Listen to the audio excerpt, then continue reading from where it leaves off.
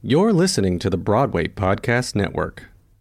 Find a fresh take on a fall getaway to Wilmington, North Carolina and beaches. Enjoy hiking trails in a state park, fresh seafood with a side of live music, and fall festivals galore. Then live it up along the Riverwalk in Wilmington's historic downtown. With 3 island beaches, Carolina, Curie, and Wrightsville, and a vibrant downtown, you get the best of the Carolina coast all in one place. Plan your fall getaway at WilmingtonandBeachesVacation.com. How do you make a vacation last? How do you hold on to the joy, the clarity, the calm? Easy. You go to Aruba. You'll spend your time relaxing on cool, white sandy beaches and floating in healing blue water. You'll meet locals brimming with gratitude for an island that redefines what a paradise can be. You won't just feel great, you'll feel relaxed, renewed, and ready for life.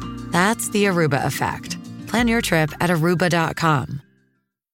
Learn to find joy in the tough moments and have patience that you're going to end up in one of those high points again. But the lows don't always have to be, this is the end of the world, and they don't have to be compared to someone else's high points.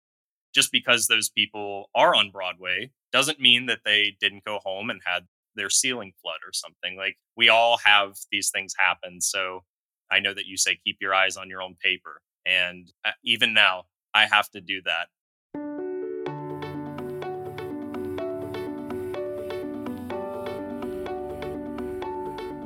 Hello, it's Tony Howell, and I want to welcome you to Conversations with Changemakers.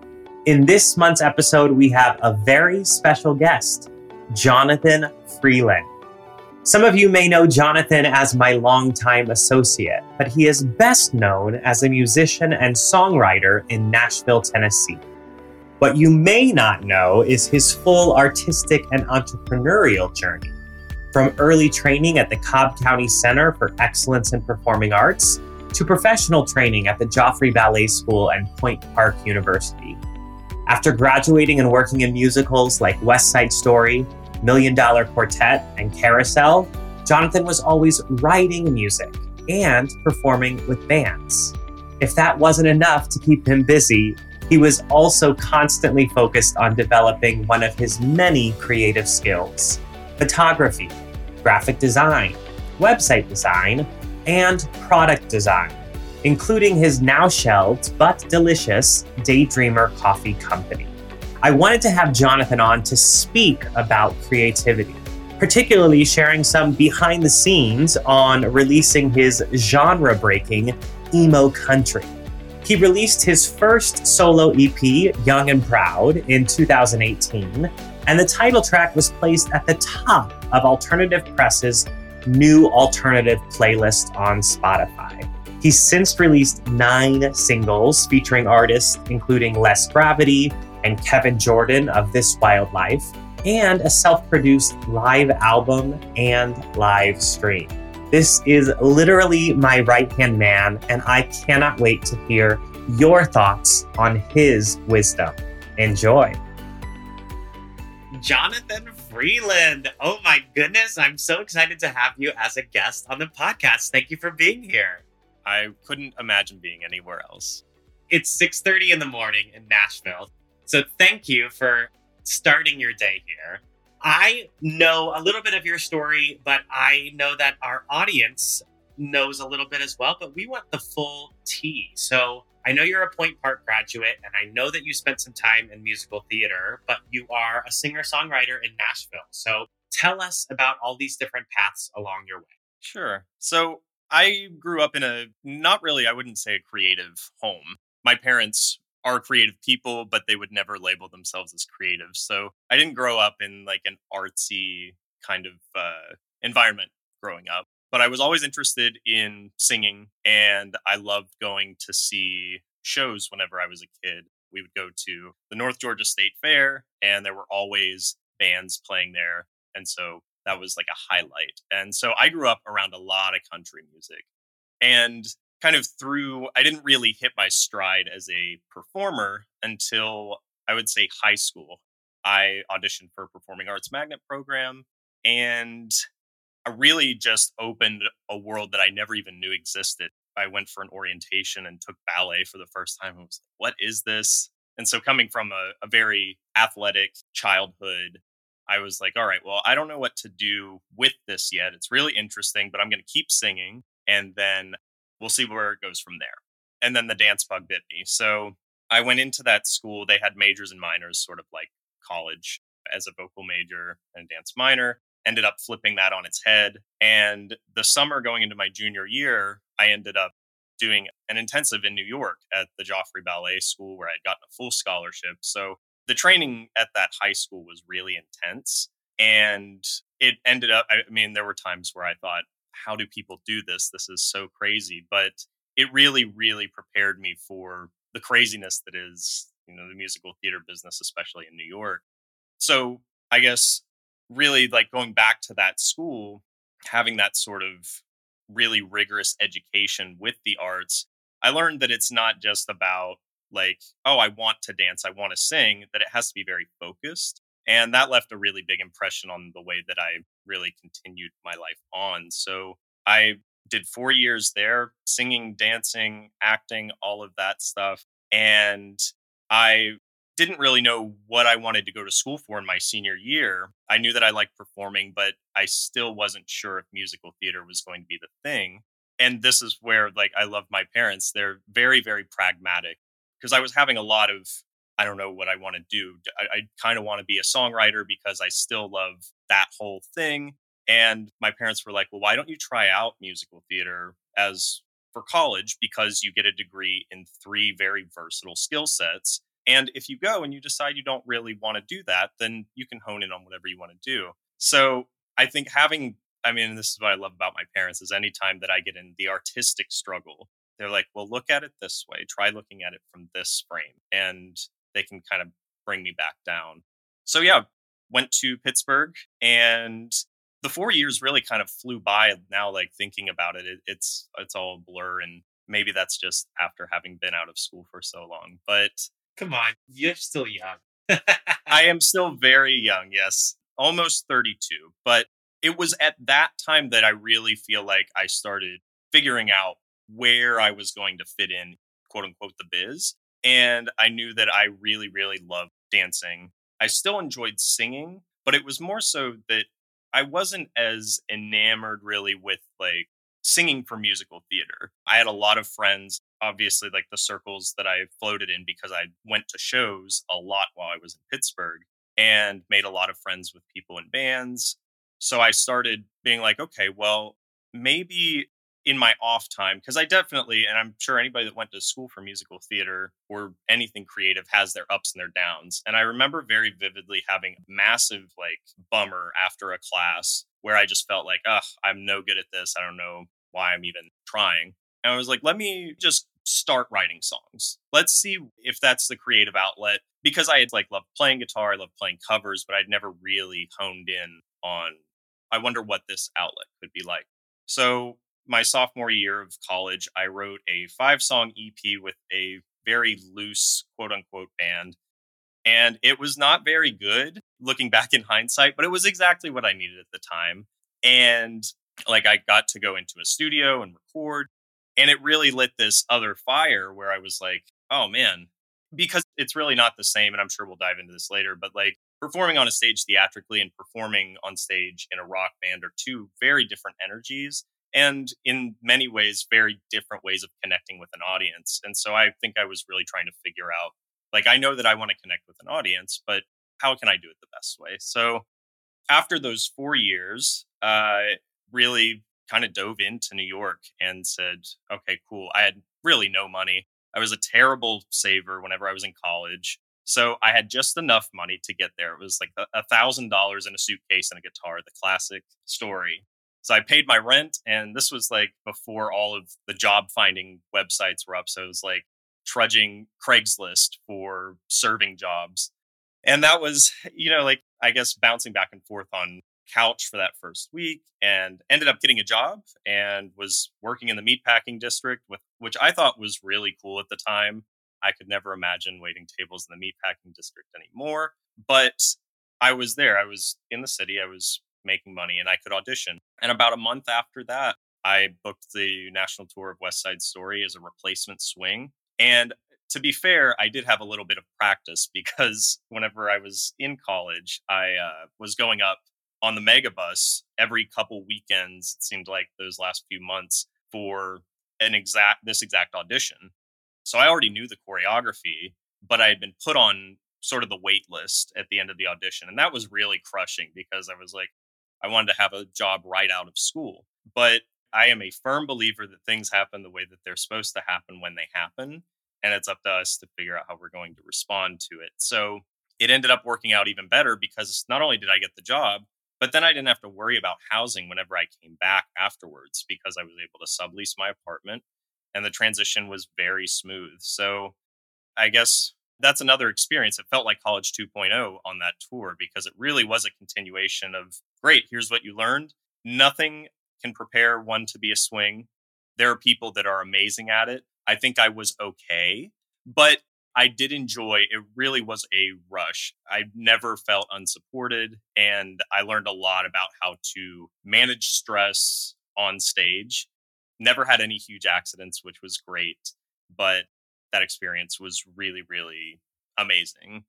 So yeah, after I got back from that, I kind of tooled back and forth between auditions and working in restaurants and worked regionally for about, I guess it was like the next 3 or 4 years. And it was around that time, though, where I really was starting to have those, like the highs were high and the lows were super low. And there were so many lessons that I learned there artistically in those lows when I wasn't working that ended up really feeding that fire of, okay, you don't have to wait on someone else to determine your career path as an actor. And it was right after, I believe this was in 2017 or 2016, I was swinging a production of $1 Million Quartet. And I was just like, man, this is kind of marrying both worlds of the songwriter, the musician, the actor. And I was like, okay, well, I'm going to take a break from all of this and I'm going to just dive solely into songwriting and doing my own stuff. So I kind of put a non-official hiatus on auditioning and jumped into full-time entrepreneurship. That was whenever I started the Daydreamer Coffee Company, which was really cool because I got to meet so many other people as a result of that. And it was truly, this is something that looks cool. I'm going to learn everything I can about it and just jump in. And so I had a partnership with the Lululemon men's store down in Soho. So I got to do pop-ups there and was really just looking at every sort of creative, collaborative thing I could do. And it was right around, this would have been a little bit after us because I can't negate whenever we met. That would have been 2016, I believe. And that was right after I had done a production of Carousel. And I came back with a bit of an injury, not related to the show, and was like, I want to find something that I can do that allows me to work while I'm auditioning. And I would be remiss if I didn't say that it was a massive part of allowing me to explore that creativity. So I cherish our time together. I'm sure I'll say it a million times over the course of this interview. But really, once I started working with Tony, it really was like a whole new world, even in digital media. I kind of knew how to build websites, but I wasn't very good. And I mean, our work together has, I think, not only brought me a lot of creative fulfillment, but definitely a lot of technical expertise has come along with it. So if you're watching or listening and you're working with Tony, you are in good hands. I paid him to say that. Just kidding. But yeah, I guess to fast forward even further, 2018 was when I put out my first full-fledged EP. And it really was an experiment. I knew that I loved country music from growing up with it. I'd listened to it my whole life. But also in those teenage years, I had a lot of inclination towards, I think I'd wandered into a Hot Topic around 6th grade and found these punk rock CDs that were like $2. I was like, oh, what is this music? What is this whole thing? And who are these weird kids that I enjoy hanging out with? So there really was this kind of dichotomy through not just my friend groups, but in my music taste. And because I felt like, okay, I'm old enough to sort of discern the best of both worlds, why don't I try to make something that's authentic? Because that was really what I felt was missing for me in the theater world. Was there's a lot about you need to be authentic, but sometimes it's hard to live that out. At least it was for me to not really type myself into things. So I put out this EP and it ended up one of my favorite alternative music magazines placed it on their Spotify playlist. I was like, okay, well, maybe something is happening here. And so I promoted it and just kind of felt the waters, I guess. I didn't really know what to do at that point. I was still new. I didn't know anything about distribution. And then I put together a band through, I was like, I don't really know enough people in New York that are musicians. So got on Facebook, got on Instagram, started asking around and started playing shows with a group of a couple guys that I had just kind of met through the internet. And that's kind of been, if there's a theme of my artistic life, that's sort of it, is like put it out on the internet and the people that are meant to come will come. And I still play with these same guys every time I go back to New York. So it's become a really wonderful friendship. I would say probably 2019 or 2020, right before the pandemic hit, is I had finally gotten in a financial place where I was like, okay, I can record music. I'm going to be good now. And started putting out singles. And then when the pandemic did hit, it was a struggle to say, okay, well, I'm not going to be able to perform here anytime soon. What do I do? And at the time, right before COVID had hit, I had met my now fiance, Catherine. And during that time, people talk about like their COVID relationships, their COVID marriages. You really get to know somebody really well whenever you're stuck with nothing else to do but talk to them. And we said, I was like, what about Nashville? Like my parents live down there and her parents are from Indiana. So, obviously places were super cheap. And I was like, well, let's do it. And if we hate it, we can always come back.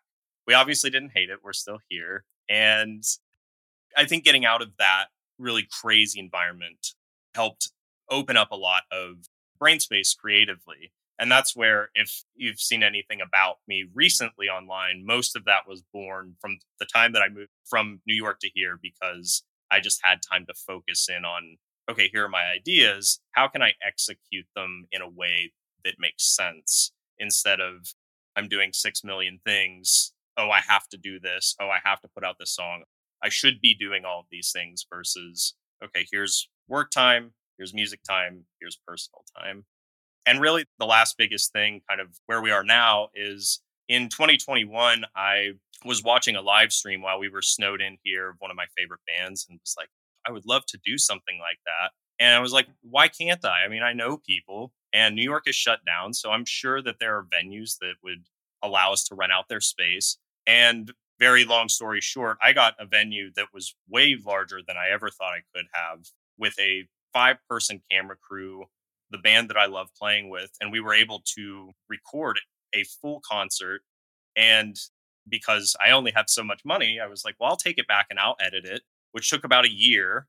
But these are where, like, lessons, I was talking to my artist coach about the recap of this project. What would you do differently? I was like, I would hire an editor. I DIY'd that one when it wasn't necessary. So that's the beauty of DIYing, is you learn those lessons firsthand and things improve quickly. But we were able to raise about $200 for a charity that I'm really passionate about called Sweet Relief Musicians Fund.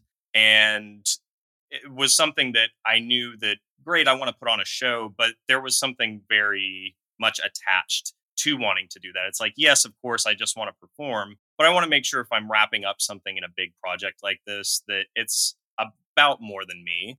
And that's really where I would say the theme of what I've realized that I'm trying to do artistically now is that, obviously, yes, I want to write songs that speak to me. I want to write songs that speak to people, but I want to make sure that there is a positive impact through what I'm doing. So I don't know how many times I said long story short, but it was a very long story. It is. I did my research a little bit, but now I know the full Jonathan story. I want to connect some dots.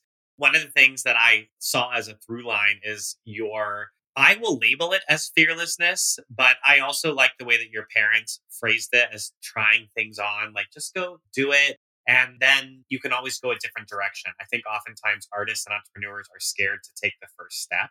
So I applaud that. And then your resourcefulness, you figure out the resources, the means, the way, once you've taken that first step. And finally, the last thing that I heard was, it's about more than you. It's got to be about the audience. Absolutely. So I love the twists and the turns, all of the different hats. If you could go back in time here at 32 and speak to 22-year-old Jonathan, fresh out of college, what life or business advice would you give to the young artist? I would say that patience is the number one thing to practice. I went through a lot of my younger years feeling like I should know things that I didn't know yet. And I was at times very afraid to ask questions because I didn't want to be looked at as dumb. And so I think having patience and being willing to ask questions are super, super integral, especially at the high school, college level. But even whenever you get to New York, like, is this a company I should audition for? Is this a class that's worth going to? And also, I think that the patience really ties into those ups and downs. Like, I feel like I learned a lot more about how to be truly happy in those lows rather than whenever I was, up on stage, because whenever I was there, I was doing what I wanted. I felt that creative fulfillment, but really sitting in those moments where, like, I still think about this one very vivid time that I was putting a glass rack up at a restaurant and it slid down and water just fell all over me and the glasses all broke. And I was like, I have friends that are on Broadway right now singing, and I am sitting here doing this. What in the world is going on? And then, like, I would get home and be super exhausted and be like, why am I doing this when I feel like I am meant to be doing something else? And now, knowing what I know, that there's a lot more of those instances, I guess, proverbially in life that are going to happen than there are going to be the highs. And really, it makes the highs that much better. So I would say, like, learn to find joy in the tough moments and have patience that you're going to end up in one of those high points again. But the lows don't always have to be, this is the end of the world. And they don't have to be compared to someone else's high points. Just because those people are on Broadway doesn't mean that they didn't go home and had their ceiling flood or something. Like, we all have these things happen. So I know that you say keep your eyes on your own paper. And even now, I have to do that. If there's that person that is always the person that you compare yourself to, and you find yourself going back to their profile and social, it's okay to mute that story every now and then. Not because you don't like them, but because if it doesn't serve you, if it's bringing something negative, then it's okay to cut that out. You just have to be able to do what you got to do. That's brilliant advice. Very tangible. So everyone go start muting. Let's talk about the cities just for a bit. Many, I don't know how many years in New York City, and what did it teach you? So it's been about 7 years in New York, and it taught me how to focus, because you have to focus whenever you're there. There are so many distractions. There's always a million things to do. So I really had to compartmentalize my time and know that, okay, here's how much time I need to dedicate to making money so that I can pay my bills. And here's how much time I need to dedicate to making whatever the next thing I wanted to work on was. And, like, I felt like I was already pretty disciplined coming out of college, but the way that I learned to think about creative work in New York was so different because of the time and the space constraints. So it wasn't like I could just go off to a dance studio and not spend money. It was like everything. I mean, I paid for it in college. I'm still paying for it, but it wasn't as easily accessible. So I tended to think that, okay, here's my day-to-day life, here's my day-to-day job, and I need to treat the artistic work that I'm doing and the entrepreneurial work that I'm doing the same way. Otherwise, it just will never get done. So I used to write in my calendar, like, here's where this is, and then here's like the second shift or the night shift. And then as I started making the transition from service industry work and performance work into entrepreneur work, I would find ways that places in my schedule for both of those two things, and I would slowly start to replace them. So I would cut back hours at the restaurant, but I would take those hours and fill them with, okay, I'm taking a class on this, or I'm getting on YouTube and I'm going to learn how to do this in this time, which helped me not stay up until, 3:00 in the morning every night. But I think the biggest thing that it taught me was that if you want to do something, you have to do it yourself because everyone's running around doing their own thing. And if you don't care about it, then you won't ever be able to convince someone else to. So much there to unpack, but I actually have a curveball for you. And fun fact for our listener is that Jonathan went to Bali first before I did. And I was like, what is this? I want to go. So what did Bali teach you about life? Well, I made a solo trip there. I'd never been outside of North America. And it actually taught me a lot about slowing down, as I'm sure you've experienced. It really is a much different way of life there. And I went there to go to a fight camp. So I was expecting this very boom, boom, boom. I'm going to go and experience all of these. I don't want to say aggressive, but I mean, fighting is an aggressive sport. So it was going to be a very action filled type of vacation while also going to the beach on the off days. But it ended up being the exact opposite. And I met these guys who really do. I mean, they fight people for a living, but their demeanor was so calm and chill. And I was like, how do these guys do this that they can for, an hour and a half at a time become this savage fighting animal? And then right as soon as that's done, okay, let's go to the beach or let's go to the bar and just hang out. And so many of the guys that I met there just have a very kind of lax view of life. We're only here for so long. So why not do what you want to do? And that, I would say that I might have missed in my artistic journey. It really was a pivotal moment for me as a songwriter because I had put out a couple singles prior to that EP release, but I really wasn't motivated to continue writing or anything like that. And being over there and really just going to class and then coming back and doing a little bit of work and listening to music and being out on the beach, I was like, man, I only get to do this once. So why am I spending my time busting back and forth, auditioning for things that I don't really care about necessarily, instead of just doing the thing that I know brings me a lot of fulfillment? And I'm sure we'll touch on it later. It felt like much more of a vocation to be exploring this part of myself artistically than I ever felt in quote unquote the biz. So for me, I was like, I really need to hone in on this. And being out there on a completely different time zone, I didn't have any excuses. I didn't have any distractions. I had to sit with those feelings and it was fantastic. I recommend it 100%. Anybody that wants to go to Bali, you should go. I have a guest room. Send me a DM. All right, let's talk about Nashville. How long have you been there? What is that like? How has it changed you? I've been here for about 2 years now, and it has absolutely slowed me down a lot in the best ways. Like I said before, I have much more brain space to be able to act on these creative urges and ideas now than I did whenever I was in the city. But it's allowed me to really, I guess, appreciate things that I may not even have appreciated had I come here before I went to New York.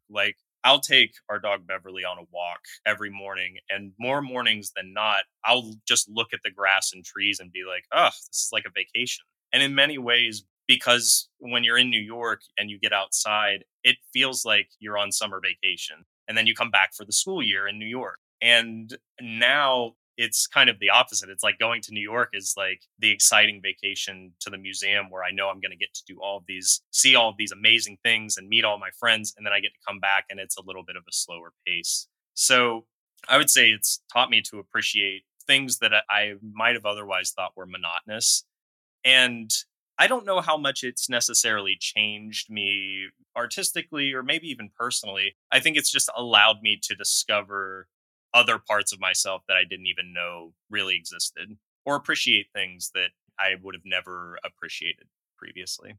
One of the things that I appreciate about you is every time I ask you to get on camera, film something, is that the background always changes. So I feel like we are in your studio right now, a space of creativity. Yes. And you and your fiance are making a home there. But, I love to find the parallel between this physical world and the digital world that we live in. And you've created a gorgeous website for yourself, JonathanFreelandOfficial.com. You're helping create our gorgeous new home, TonyHowell.co. You create for all of our clients. I could drop them all by name, but we would be here forever. But okay, so when you're creating a space, whether in person, real life, or online, what do you think about in terms of putting that together? So efficiency is the word that I like to use across the board, but obviously they're two very different mediums. And I guess for online spaces, I want to make sure that people enjoy their time there, but more so,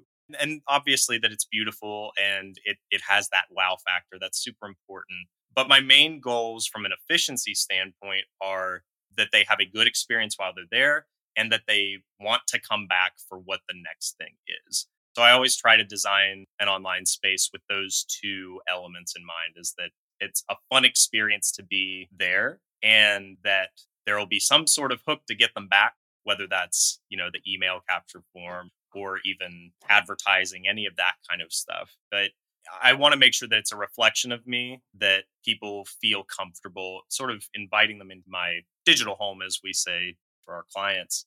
And decorating I guess I would say creating a physical space, really, until I got to Nashville, I had never lived really like in a space that I could 100% make my own. When I moved to New York was the first time I lived in a room by myself, not in like in a house, because I lived in doubles the whole time that I was in college. So that was an interesting experience. But I think what I've learned about how I like creating spaces physically is they need to be efficient, but more so in the sense that they should be efficient in getting me where I need to be when I'm there. So for this space, it needs to be efficient at getting me into a creative space. So I love being in like vibey spaces. I knew, okay, cool. That's what I need to create for this space. In the kitchen, much different. It doesn't look like this at all, because from an efficiency standpoint, if I can't cut a vegetable without cutting my hand, then no one's getting dinner. So I try to make sure that when people come over, that it is an enjoyable experience. However, my main goal isn't necessarily to keep them coming back. It's more so that it needs to be able, I guess, my physical spaces are a little more selfish than my digital spaces. Well, I'm definitely ruminating on this idea of efficiency. It's like, I like that. We'll have to add that into the classes and things. Yeah, because I think efficiency gets kind of mixed up in the business world of efficient and synergy and everything. It needs to be efficient so that it can get done faster. And the way that I try to think about efficiency is, does it get to the end goal? Does it put me in the place where the end goal is met faster, but not just for the sake of being fast, that it's like, this space is efficient at putting me in a brain space that I can write good music. So it's a good space. Efficient and enjoyable. Bam. The Jonathan Freeland experience. That's going on my announcement bar. I love it. Let's talk about music. So you have released both an EP and most recently a live album. You and I both know that there are many of our clients that have already released music, or they know that they want to do it. They just know there's a Christmas album or original music or something. So what is your advice to them about releasing even a single or a full EP? So don't rush the first release. That's the biggest thing. Once you do your first release, you put yourself on a bit of a timetable. Not that you should rush any of these things, but once that first release is out, you're going to want to make sure that you have follow-up materials and all of that. So I would say take all the time you need to plan that first one. No one's going anywhere.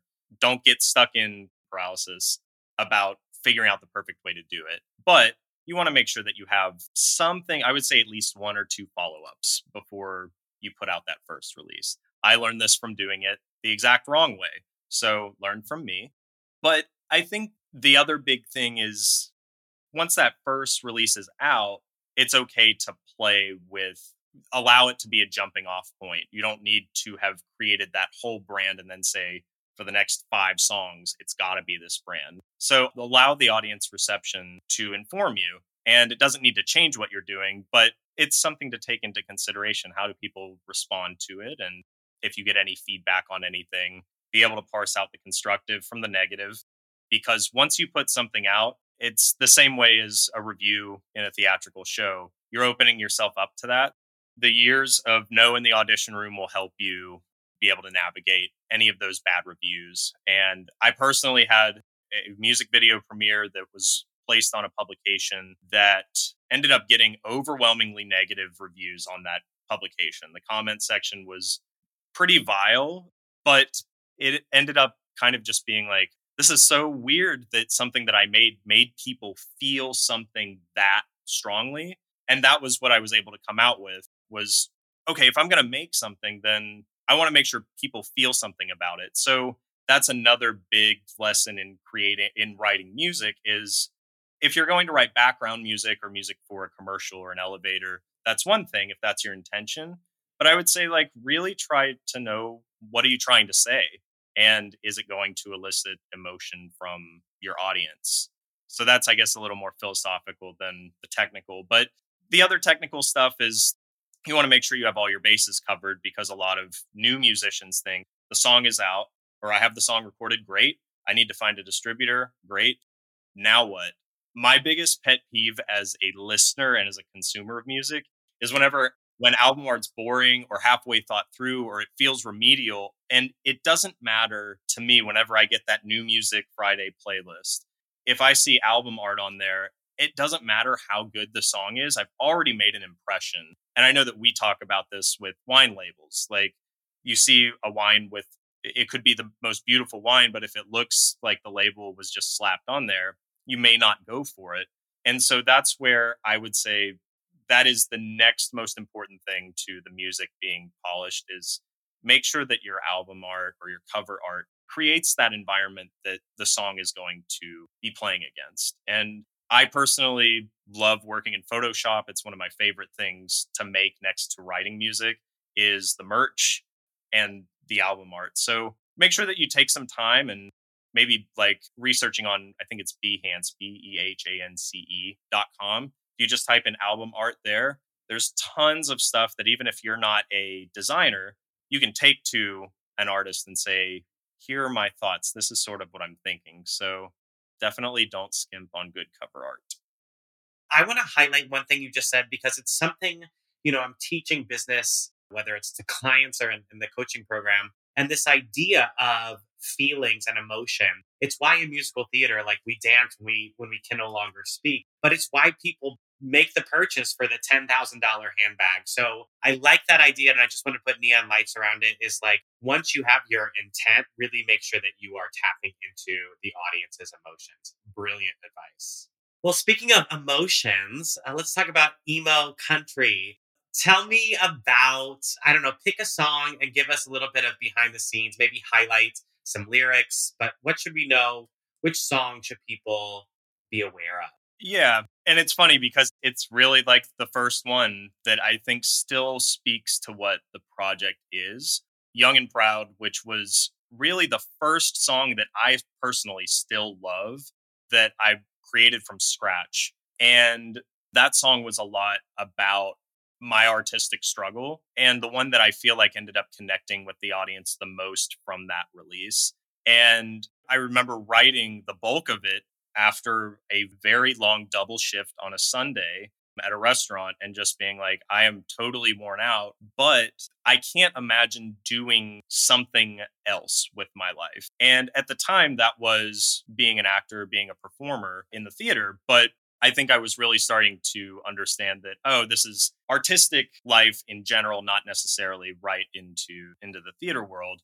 But I mean, the process has changed a lot over the years. My first couple songs were recorded in my New York apartment on like a Yeti Snowball mic. And I was working with a songwriter and producer based out of just outside of Chicago. And I would record all of the instruments and I would send things to him. And somehow he did a lot of magic and made things come out really beautiful. So that partnership also informed a lot of that sound and kind of where the project ended up going. But like I touched on in the first part of this interview was that I wanted to find something that married both of those worlds and felt authentic to me. I loved a lot of aspects of country music and of rock music, specifically in country music, the stories and how the lyrics and the stories were at the forefront of those songs and were really like just vignettes about real life. And with the rock music, a lot of times, I guess for me, because there were a lot of themes in some of these songs that were very heavy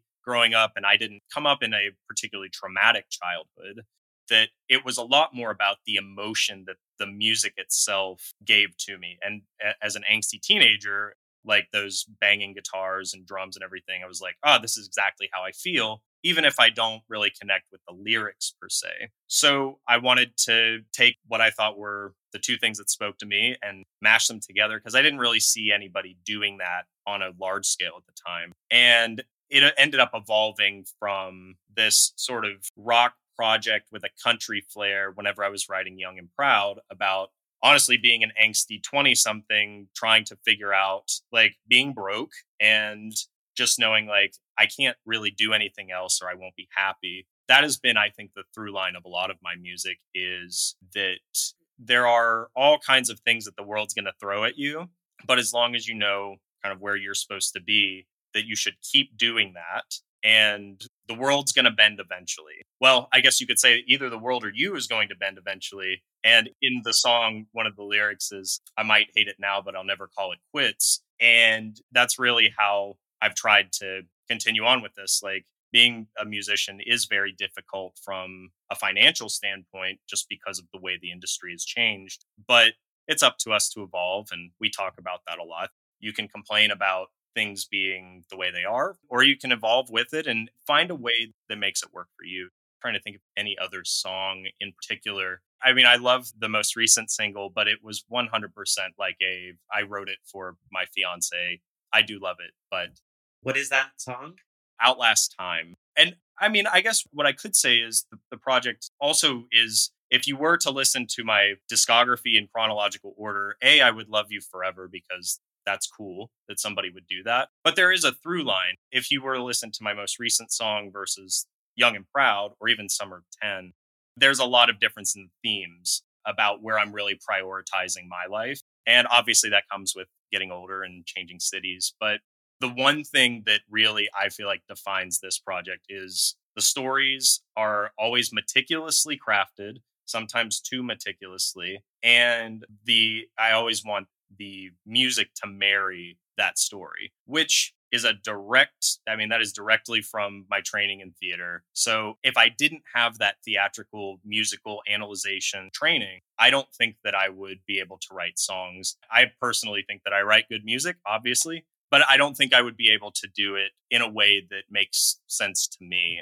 without those years of knowing how one marries the other. This is like kind of just to reflect back to you. It's like one of the things that I love about branding and web design is that we are creating an experience for people and telling a story. And rather than becoming a character, I'm like, okay, who do I step into and how can I help them get to their objective? What tactics are we going to use? Yes, absolutely. Being specific. I guess this could be another thing for new songwriters. Knowing exactly what story you're trying to tell, what emotion you're trying to, what is your tactic? Who are you speaking to? If you have that theatrical training, your first couple of songs may not be where you want them to be, but they might be a whole lot better than if you didn't have that sort of ingrained knowledge in the back of your head. Everything comes down to human experience. Speaking of humans, you and I have many behind the scenes chats that people don't get to listen to, but we've helped people launch books, albums, podcasts, websites. But Jonathan, you mentioned it. You love designing merch. And I got to say that your merch is off the charts. I've seen it also elevate, but I'll also connect the dots and highlight you had a coffee company for many years. So that was maybe the beginning of creating products. And now you have products that go along with your music. So I feel like I know the answer to this, but I want to hear your answer. But why is merch important and how do you go about creating new merch for your music? So the dry business answer is it's free advertising. I try not to think of it that way. And if anything, my merchandise does sometimes the exact opposite of that because I put my name so small on everything. But for me, the merch attached to specifically into the rock world, the emo world, the pop punk world, the Warped Tour world, the fashion and the merch was such a big part of that. And a big part of why I initially got interested in it. I was into the music, but I was like, these t-shirts are so cool. I want to wear one of those things. And it also really ties into how does it make somebody feel? Does it make somebody feel like they are putting on something that allows them to communicate what they're feeling? And so I guess whenever I'm designing merch, It's another artistic outlet for me. Like the coffee company was something where I could go completely outside of the performance world and just try on a branding thing was something else that I like. And this kind of allowed me to focus that in a little bit and say, like, I want my songs to be statement pieces and I want my merch to be statement pieces. So musicians will often think, like, I need merch. And they'll maybe go and get somebody to design something with their name in a really big font and maybe a graphic and call it a day. Whereas for me, I wanted something that the 15-year-old me would go to a show and be like, I need to get that so that I can wear it to school the next day because it's so cool and it speaks to me. So, like, most recently, I put out a crew neck that just says emo country and college. It's like a collegiate sweatshirt. My college experience was extremely non-traditional. So, like, I didn't have like college merch. I didn't go to a college town. So these are things it's like, I always wanted one of those cool, like, collegiate sweatshirts. So I made one. And somebody walking around with a sweatshirt that has my name on it, they'd be like, okay, well, whatever. And I've worn this out whenever I go out in public. I wear all of my own merch because I only design stuff that I would want to wear. I've had more people ask me what that is, and it starts that conversation. And that's really one of the things that I learned in the music world is you want people, the word of mouth is extremely important. So if people are excited about what is emo country, what even is that, then I've done my job with the merch. And the upside is I personally love the design. So I want the songs to elicit emotion. I want the merch to elicit emotion. I want people to feel things. That's brilliant. And I love the free marketing, but I think some people might be intimidated. So you and I both know that it's been lucrative for some of the clients, but would you be willing to share like percentage of like how much money you make from the music versus how much money you make from merchandise? Of course. So you'll always make a bigger cut off of your merchandise across the board. CDs are a bit of a dying medium. So I personally don't print physical copies of my music. Streaming rates are, I guess they're depressing. You could call them depressing. We'll go back for another like thing for new musicians is thinking about music is a little bit different than it was 10 years ago. I like to think of whenever I'm putting a song out, that's much more of your marketing effort. The song is marketing to get people to buy your merchandise and come to your shows. As far as like how much money you're actually going to make off of it, because really streaming music doesn't make a lot of money. So I would say from like in my world, the pie chart would probably be maybe 10% of it is music sales is where things come from. And then I would say maybe the next 40% would be merchandise. The last 40% would be live shows. So I'm terrible at math, but it's close to a 50-50 merch and shows. But music really it's a discovery tool. I know there's a lot in the news in the artistic world about like, we need to up streaming rates. And yeah, that would be great. But my main goal was always to get people to come to one of my shows. So for me personally, this was never like, I mean, I love writing songs. I love recording them, but I love being on stage and connecting with human beings. So all that taught me was just a mindset shift. Like you write the music to get people to discover what it is that you're doing so that they can come party with you wherever it is that you're going to be playing.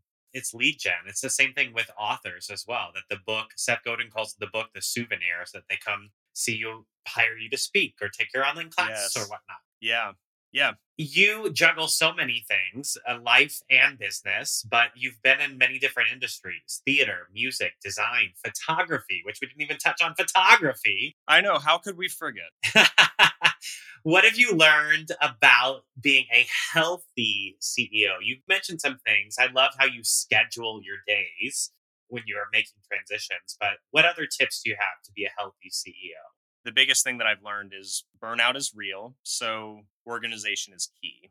And not to say there aren't times to burn the midnight oil, because that is part of any CEO's journey. You will have to work longer hours until you get to the point where you want to be. And then you probably will continue to work a lot. But I heard a really great quote that every good thing in life comes in moderation, including moderation. So you want to moderate how much you're having these extreme bouts of work and resting, but you also don't want to live in the middle. You want to make sure you are still having these peaks and valleys because you want the peaks to be exciting. So If you feel like you're super comfortable and you're trying to change something in your life, then maybe it's time to turn up the volume. But if you're feeling burnout, it's okay to lower it for a bit. And I would say if you're doing something that sets you on fire, you are going to have those peaks and valleys, but you'll enjoy it. The valleys will feel more like learning spaces. Because I personally, I didn't have any financial backing whenever I started my artistic career. Like the only way I was able to learn all of these skills was because our county had a magnet program. So like my mom, in order for me to take dance classes outside of school, was working second jobs. My dad was working second jobs. So when I got to New York, it was really like, you got to do this or you're going to go back and live on the farm and who knows. And I really didn't want that. So I would say also know what your anxieties are. For me personally, in my 20s, a lot of it surrounded money. I was always worried about running out of money. And so I know that in the entrepreneur world, there can be this sort of looking down upon of people that will keep a salary job. And I know this happens in the artistic world too. It's like if you get a salary job, then you're giving it up. You're doing the corporate grind. Salary jobs are not what they were in the 80s. It's not showing up to a cubicle and then going home and doing it 5-6 days a week. I know for me, I enjoy having a salary job, and it allows me to have the work that we do. It allows me to have a little bit more of a focus whenever I'm in there, so that I'm not worried about but I need to also be looking at these 600 other freelance things at the same time. Whenever I know where my next meal is coming from, that frees up a little bit of artistic space. So figure out which way makes the most sense for you, and don't let the outside opinions about how people think that your journey should be going affect you. Brilliant. And you handle it well. You're always so calm and collected.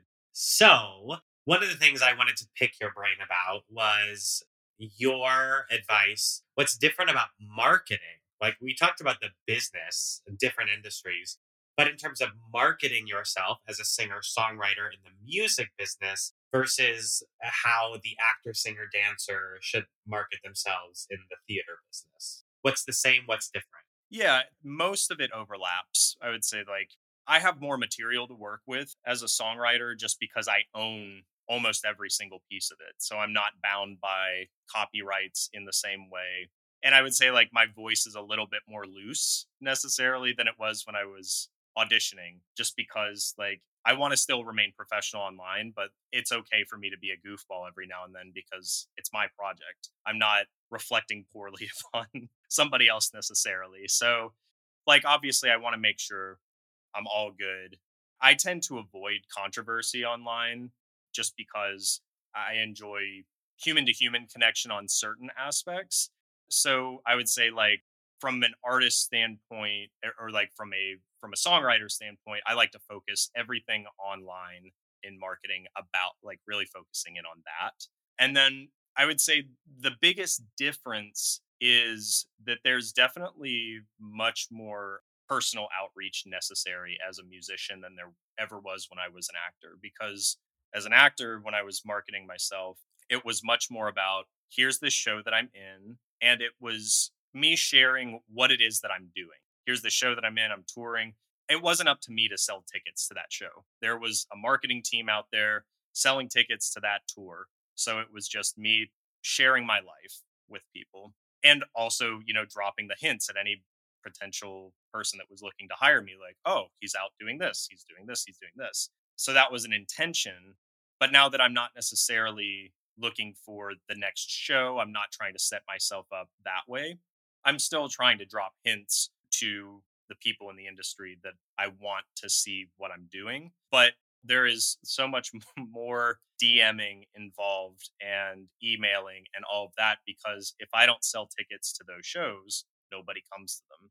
Do not ever rely on a promoter or a booking agent to get people to come to your show, especially in New York. This last show that I did here this past month, venue did some promotion. Had I not gone and made a list of all the people that I wanted to see while I was there and reached out to them, it may not have been as successful. So I think that there's a much more hands-on approach necessary to marketing and social until, you sign your multi-million-dollar record deal and you can have somebody doing all that for you. But then you're still CEO. You just get to outsource a little bit more. Yeah. You get a nice little advance that you'll have to pay back eventually. But I think also learning that and knowing about it will save you tons of headache and money later on down the line. Because if you do outsource and somebody's not as good as you were, you can, at the end of your contract, gently say like, oh, this was great. Thank you. And I'll let you know whenever I have another project. And then you do it yourself again. That doesn't happen to me very often, but it's always good to know the ins and outs. It's like owning a restaurant. If you don't know how to fix the dishwasher and your dishwasher is broken at your restaurant, you lose money and nobody you work for is happy. So have a finger on the pulse of what's going on all the time. Well, you mentioned that you don't like controversy, but one of the things that I see that I appreciate and I'm grateful for is that I see you as an ally to many communities. And you and I know that I look at artists as change makers, and that's why you're on the show, my friend. So any advice on ways that you practice being a change maker or an advocate or an ally? Yeah, I would like to think that that is the biggest part of my personal purpose on planet Earth, is to make a positive difference. I know that's why we ended up being put in the same circles. I know that that's your goal as well. And I guess the only real way to explain it is there's a concept. I mean, I grew up in a pretty, I wouldn't say rigorous, like Catholic household, but my parents were both very, very devout. And one of the things that we learned growing up was, I mean, like there's a lot of talk, I think, in the world, and I'll probably get esoteric on this. I apologize. But there's a Greek term called agape. And I know in Christian circles that people talk about it a lot. But I think that concept for me is how I try to approach any person that I am working with, come into contact with, because translated to English, it's unconditional love and charity. So there are no strings attached to any aspect of whatever it is that somebody's going through. If we disagree on something A or B, that does not mean that I'm not going to treat you with love and charity. So I can't personally say that I can understand everyone's viewpoint or experience, because I can't. There's only so much that I can truly understand, but what I can control is how I'm able to respond to somebody that comes to me in need.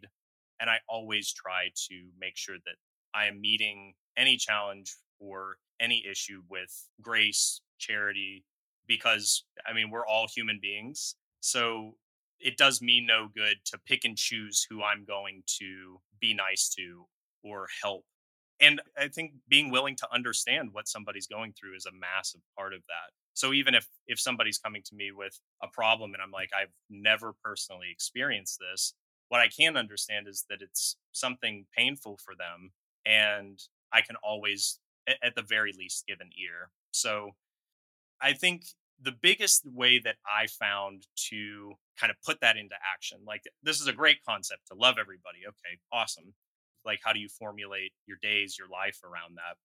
There was a concept that was brought up to me in the last year, I believe. And it ties in so perfectly with the theatrical world.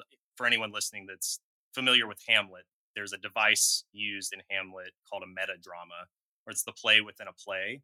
And I was learning about theological things and heard of this idea called between the ego drama and the theodrama. So in a theological sense, you have your ego drama, which is your day-to-day, the things that are concerning you.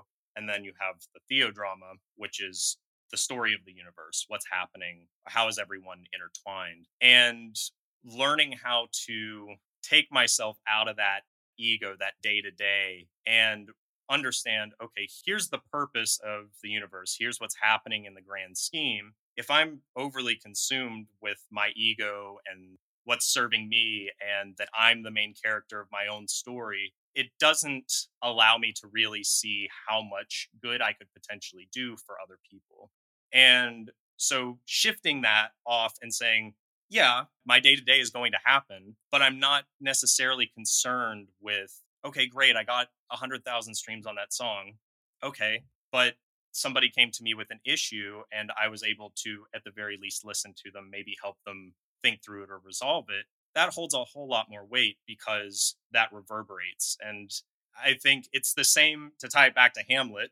If you went to see Hamlet and you watched that play within the play and that's all you watched, you'd be like, man, this was a really boring play. I really don't understand it. But that small scene in the context of the greater play makes so much more sense. So understanding what the big picture is, I think, allows us to do as much good as we were possibly meant to do. I think that, and I know that we've talked about this before, that there's like a divine calling for every person on planet Earth.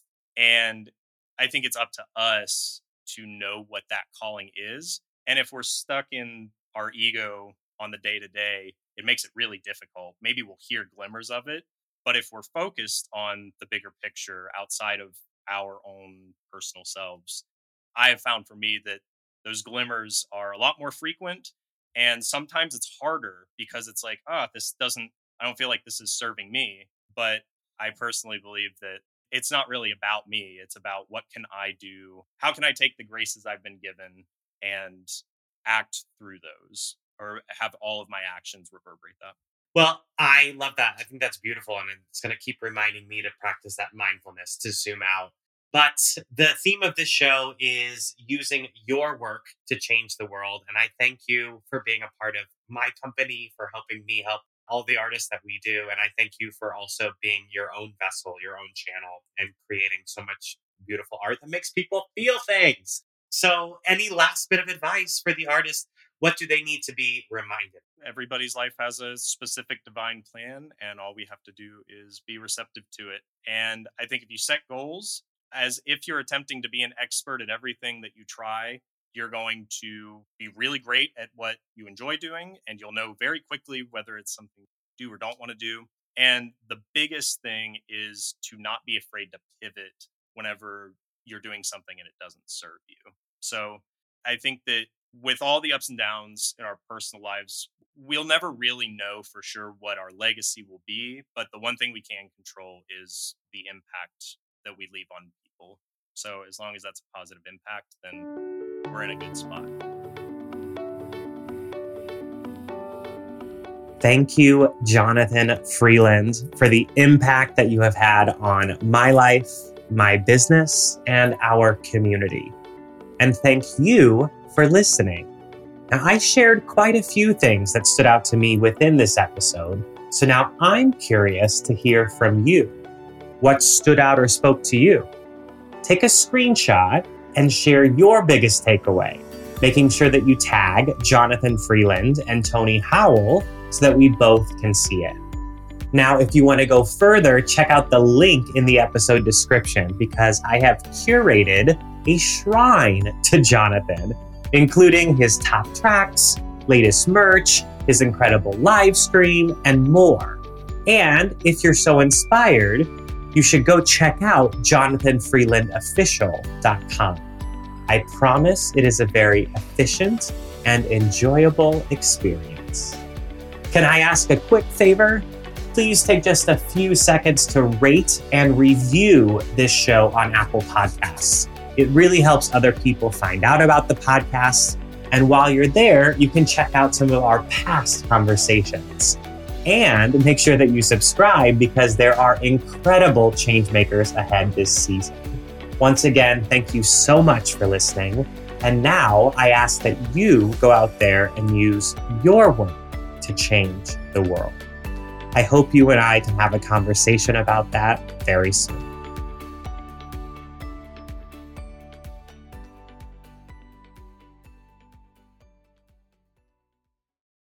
Hi, y'all. This is Kristen Chenoweth. Hi, I'm Gloria Estefan. This is Sarah Bareilles. Hi, I'm Patti LuPone. This is Lin-Manuel Miranda. You're listening to the Broadway Podcast Network. Step into the world of power, loyalty, and luck. I'm going to make him an offer he can't refuse. With family, cannolis, and spins mean everything. Now, you want to get mixed up in the family business. Introducing The Godfather at ChumbaCasino.com. Test your luck in the shadowy world of The Godfather slot. Someday, I will call upon you to do a service for me. Play The Godfather, now at ChumbaCasino.com. Welcome to the family. VGW Group. No purchase necessary. Void where prohibited by law. See terms and conditions. 18+.